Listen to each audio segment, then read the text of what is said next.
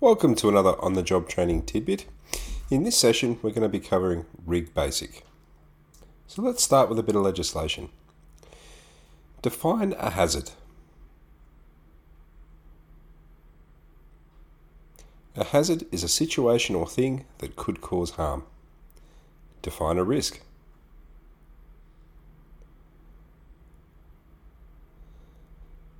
The risk is the consequences or likelihood that happen because that hazard exists. Okay, in its simplest form, what does duty of care mean?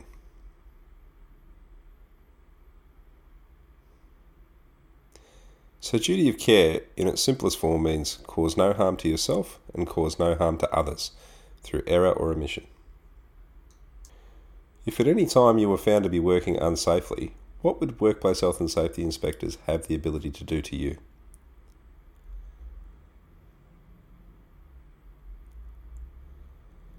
There's a whole heap of things that they have the powers to do under the Act, but primarily they're going to be looking at your high-risk work licence, and depending on the severity of the incident, they may either suspend your licence or cancel your licence. So just think, it's just like drink driving.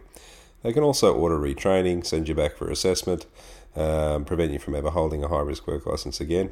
But at the end of the day, just work safely and you'll never have to worry. So in order to work safely, we need to be able to find safety information. What would be 3 sources of information where I could find safety information to assist me?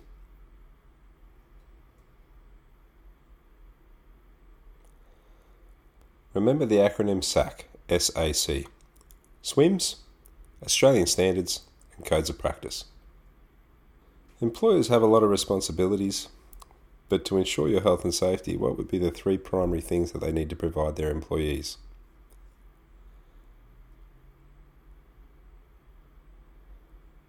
Remember, safe, safe, safe. Safe work environment, safe plant and structures, and safe systems of work. But the buck doesn't stop there. If you've just obtained let's say you've got your basic rigging license now, and they're going to get you to do some high-risk work, what would be 2 things they have to provide on top of the generic 3 things? Supervision, instruction, and training. Okay, you've passed your course, you're now a licensed basic rigger. Under the Workplace Health and Safety Act, what does that legally allow you to do? What kind of work are you able to do? What tasks?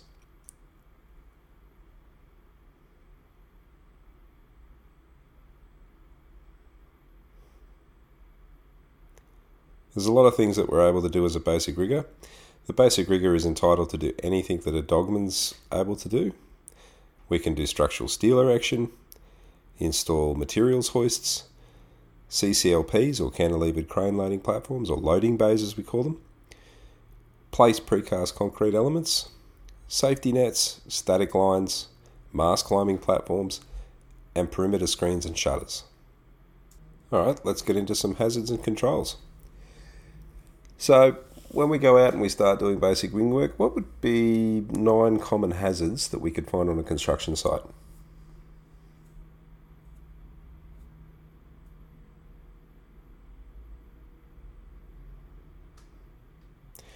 It always gets daunting when we, get put on the spot and we're asked to say 9 things of this, or 7 things of that, or 5 things of that.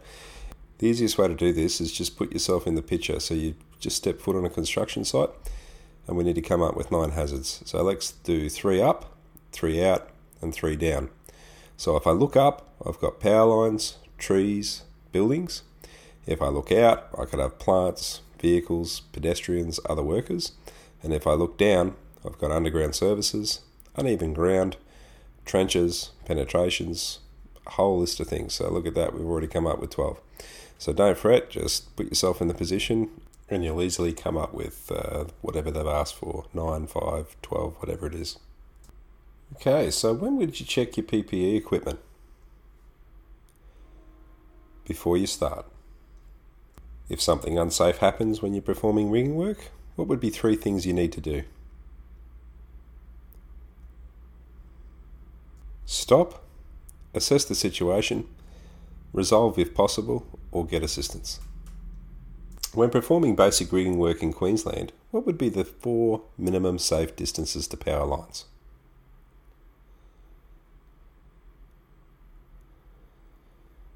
Up to 132 kilovolts, 3 metres. Between 132 and 220, 4.5 metres. Between 220 and 275, 5 metres. Above 275, 6 metres. So remember, 3, 4.5, 5 and 6. If I need to work closer than those minimum safe distances, how could I achieve this? Insulate, isolate, or use a qualified spotter. What would be 2 things that would alert me to the presence of electrical power lines in the work area?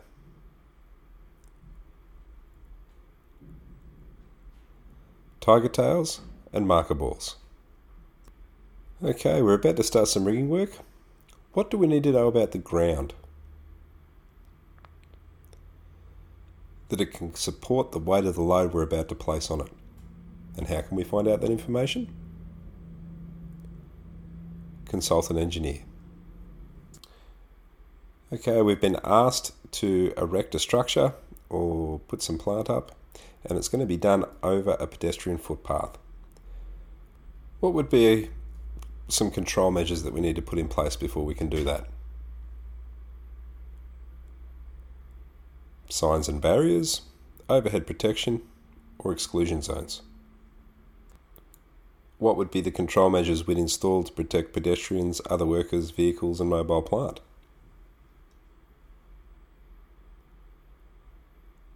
Basically the same thing. Exclusion zones, traffic controllers, signs, barriers, anything really to make sure that we don't have those people interfering with our work zone. So when we complete basic rigging work, what would be some additional PPE over the standard? You know, we've always got high vis, hard hat, work boots and all that sort of stuff. But what would be gear specific to basic rigging?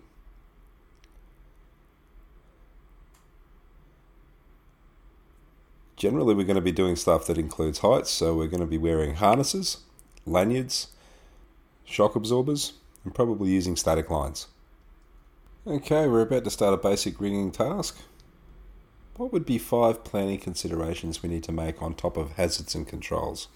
So 5 things other than hazards and controls that we need to consider and plan for.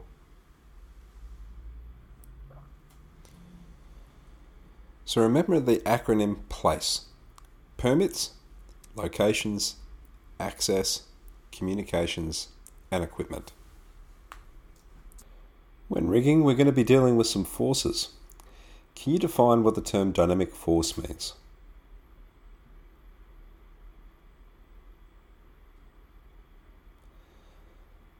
So dynamic force is additional force created by the movement of the crane and or load.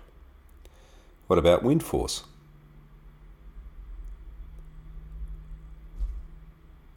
So wind force is almost exactly the same. It's additional load created by the wind hitting the crane and or load. Alright, let's talk about some defects. If I had a flexible steel wire rope sling, what would be 6 things that I would look at to make sure that it's not defective?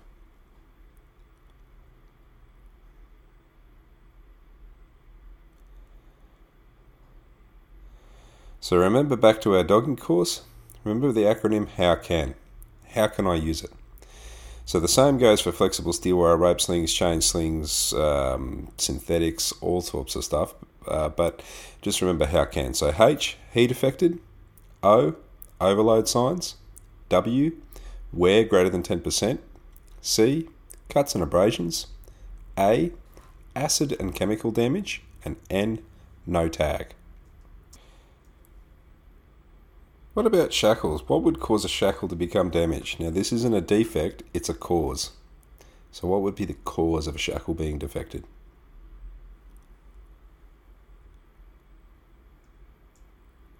Okay, so we could use the wrong size shackle. In other words, it didn't have enough capacity. We could use side loading. We could be dragging it on the ground. We could be using the wrong pin. What would be some defects on a safety net?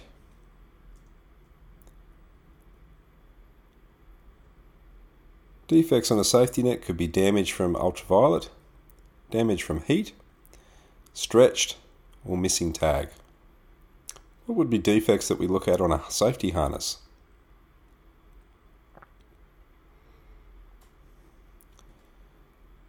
Almost the same as a safety net. All types of synthetics suffer the same thing: damage from UV, damage from heat, damage from chemicals, missing tag, or it could be out of date as they only have a 10-year shelf life. So just on harnesses. Harnesses fall under PPE, which, as we know from the hierarchy of control, is the lowest form of protection from a hazard and its consequences, i.e. the risks. So under what conditions would it be acceptable for a basic rigger to use a harness as an adequate control measure?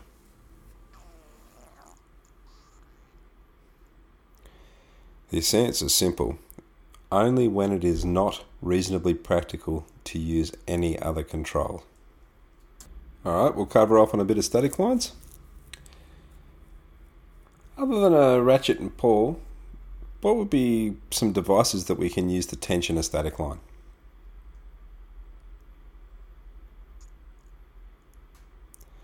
We could use turnbuckles with locking nuts, come-alongs, or turfers. Once we've used one of those tensioning devices to get the static line up to tension, what's crucial that we do with that tensioning device? We either need to lock it off or remove it.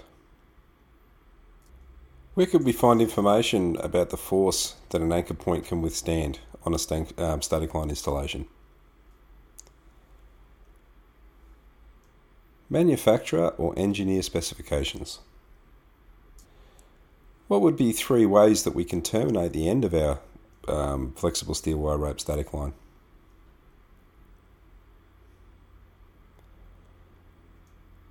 Wedge and socket, machine splice, swaged fitting, or double saddle clamps.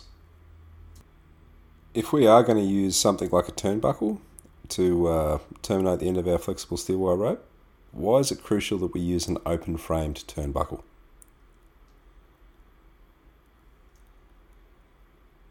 We need to be able to visually inspect the threads. Not so that we can see if they're damaged, I mean we do that anyway, but we also need to make sure that we've got minimum thread engagement. If we haven't got full thread engagement on either end of the turnbuckle, then it hasn't actually achieved its rated capacity. Okay, now we'll cover up on some cantilevered crane loading platforms or loading bays. Before we go to pull a loading bay out, what would be 2 control measures we could install to reduce the risk of falling?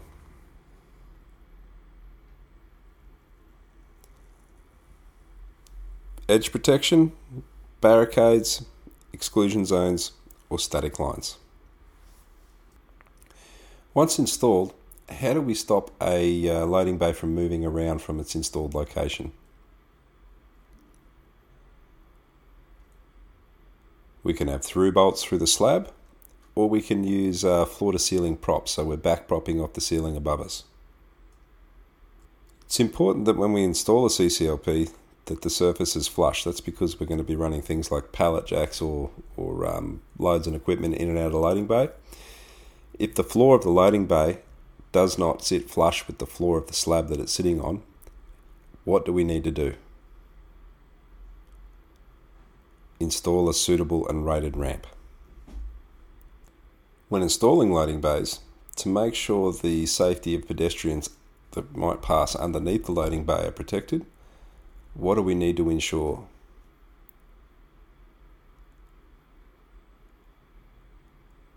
That the loading bay is not exceeding the line of public overhead protection provided. Okay, so we've got our loading bay installed. What would be 6 things that we need to do as final checks prior to walking away?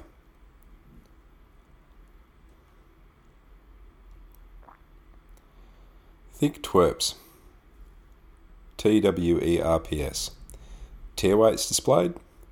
Working load limits displayed. Bolts and nuts are secured and tight in position. Handrails are in position. Props are plumb and have the secure rear tyres in position. Side panels and gates are positively fixed. No gap between the platform floor and floor slab.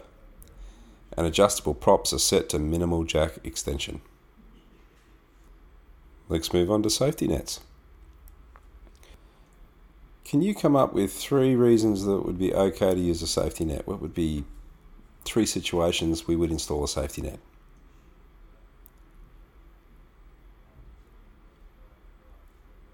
Under roof sheets if we were doing roofing, demolition works, scaffold catch platform, circus activities, and children's adventure parks. How would you install a non-personal safety net as per manufacturer specifications?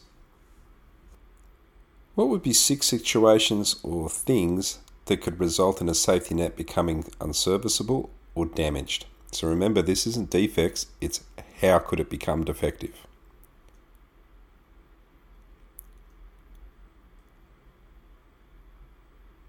Okay, we could have equipment or materials stored on top of the net, objects thrown into the net, sparks or swarf from hotworks, dragging the net over rough surfaces, incorrect installation, and finally jumping up and down and using it like a trampoline.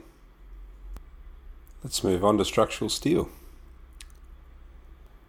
What do we use packers for when we're putting columns up on plinths or pedestals? To make sure that it's plumb or vertical. When stabilising a column, what should our guy ropes be made from? Flexible steel wire rope. When installing the first truss on a roof, what would we use to prevent movement? Temporary guys, and where would we fix it? To the top of the apex. When we're erecting structural steel, why is it crucial that we use the correct nuts, bolts and washers as specified by the engineer?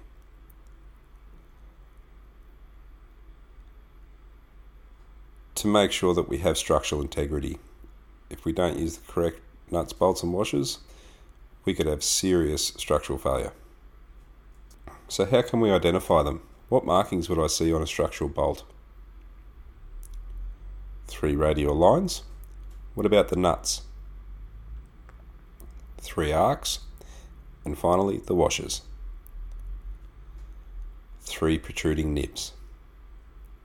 What 2 pieces of equipment could we use to prevent the riggers from having to climb? Remote release shackles and elevating work platforms. Speaking of devices, what tools or equipment could we use to help us when erecting structural steel to make sure that they're plumb and level?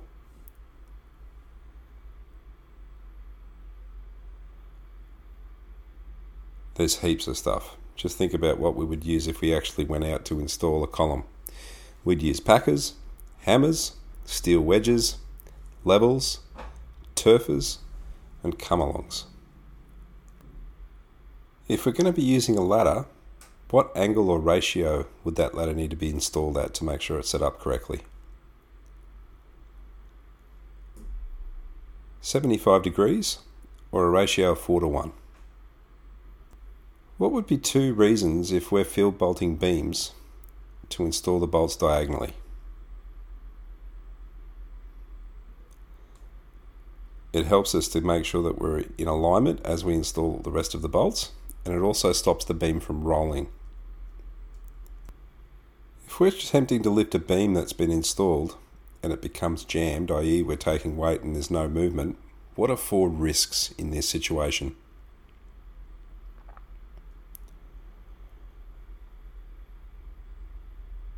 Think of the acronym SUSO, S-U-S-O. Sudden and unexpected movement of the beam, uncontrolled movement of the beam or structure, shock loading of the crane, or other damage, injury or death. Another thing when working with structural bolts and erecting steel, we need to be using the correct tools. So if you're about to do up some bolts, what would be the tool that you would use? The correct size open or ring spanner. What tool would you not use? A shifter. And what tool would you use to help you pin or align steel? A podging spanner or a podgy? Alright, let's talk precast panels. What would be 3 sources of information I could look to when I need to understand the rigging configuration required to pick up a panel? Manufacturer specifications, shop drawings, or lift plans. I'm about to use a lifting clutch. What would be 4 things that I could check on that clutch before using it?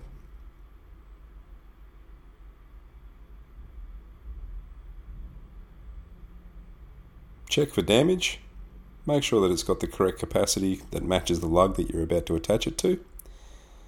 That the mechanism's clear of all foreign materials. That it functions correctly, in other words, the top rotates separately from the bottom. And confirm that it's got all the correct identifiers, i.e. manufacturer identification, capacity, or a serial number. Will a 5-ton lifting clutch fit on a 2.5-ton lug? And should we do it? The answer is yes, you may get it on there, but certainly we shouldn't do it. Why? Because they're not matched, so the dimensions aren't correct. Therefore, it could fail, could fall off, and we could have some serious issues. Okay, what is the difference between precast panels and tilt-up panels? Well, tilt-up panels are basically always made on site. That's why they call them tilt-up, because you lift them off the ground and install them into position, whereas precast are generally manufactured off-site and brought in for installation. How do we attach lifting or rigging equipment to a precast panel? As per MAN specs, and who's responsible for determining those lift points? The manufacturer. How often do lifting clutches need to be proof tested? Every 12 months. Okay, moving on to sheaves and purchases. If a sheave groove is too large in relation to the diameter of flexible steel wire rope being used on that sheave, what will happen to the rope? So the groove is too large, what happens? The rope will flatten. What about if the sheave groove is too small? So the sheave groove is too small, rope's bigger, what happens then? Pinching and abrasion. Can we use a flexible steel wire rope in a fibre rope tackle block? No. Why? Because the flexible steel wire rope is going to damage that tackle block. Tackle blocks are generally made out of wood and only designed to work with fibre rope. If we're trying to skid a load horizontally, in other words pull it across a surface, would we use a chain block or a come along? You'd use a come along. The reason we don't use chain blocks is because there's a higher likelihood that the chains are going to become tangled, or you're going to pull debris up into the chain block, therefore causing it to jam. Alright, what would be the minimum recommended groove depth for a sheave used in rigging work? 1.5 times the rope diameter. What's the minimum number of revolutions that we'd need to see on a non-crane winch drum when the load is fully lowered? You need to see a minimum of 2 revolutions. What would be 4 defects for a sheave?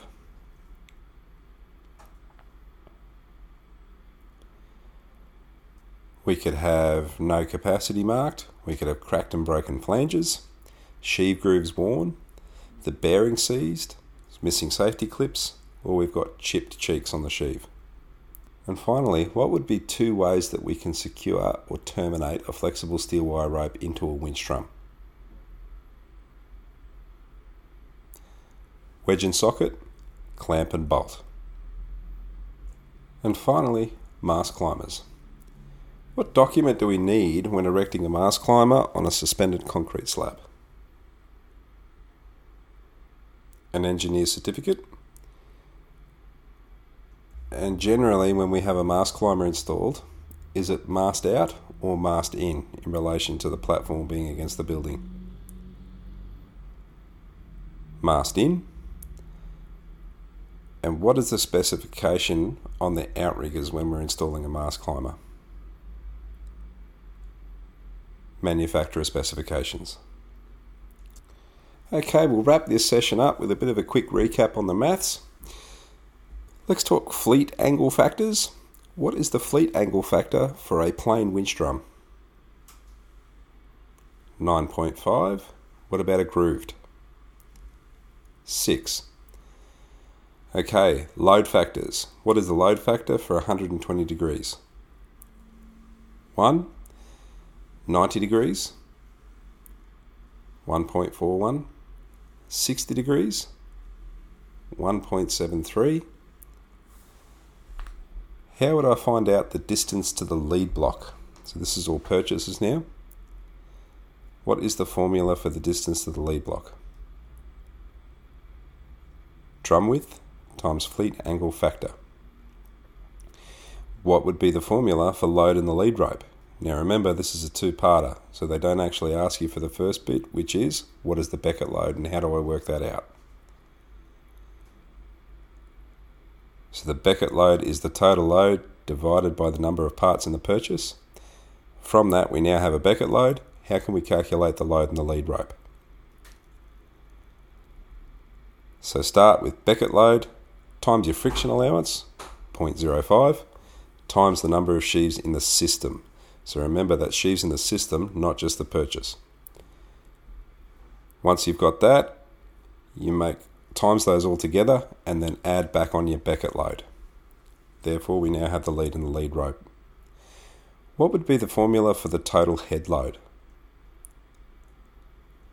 Load plus load in the lead rope. And finally, what is the formula for support sling load? Load in the lead rope times the angle factor. Okay, well thanks for listening. This has been another on-the-job training tidbit. I hope you've enjoyed it. Just remember, keep listening to it over and over and over again till you can keep up with me on how quick I ask the questions. Study hard, and I'll see you on the next one. Cheers.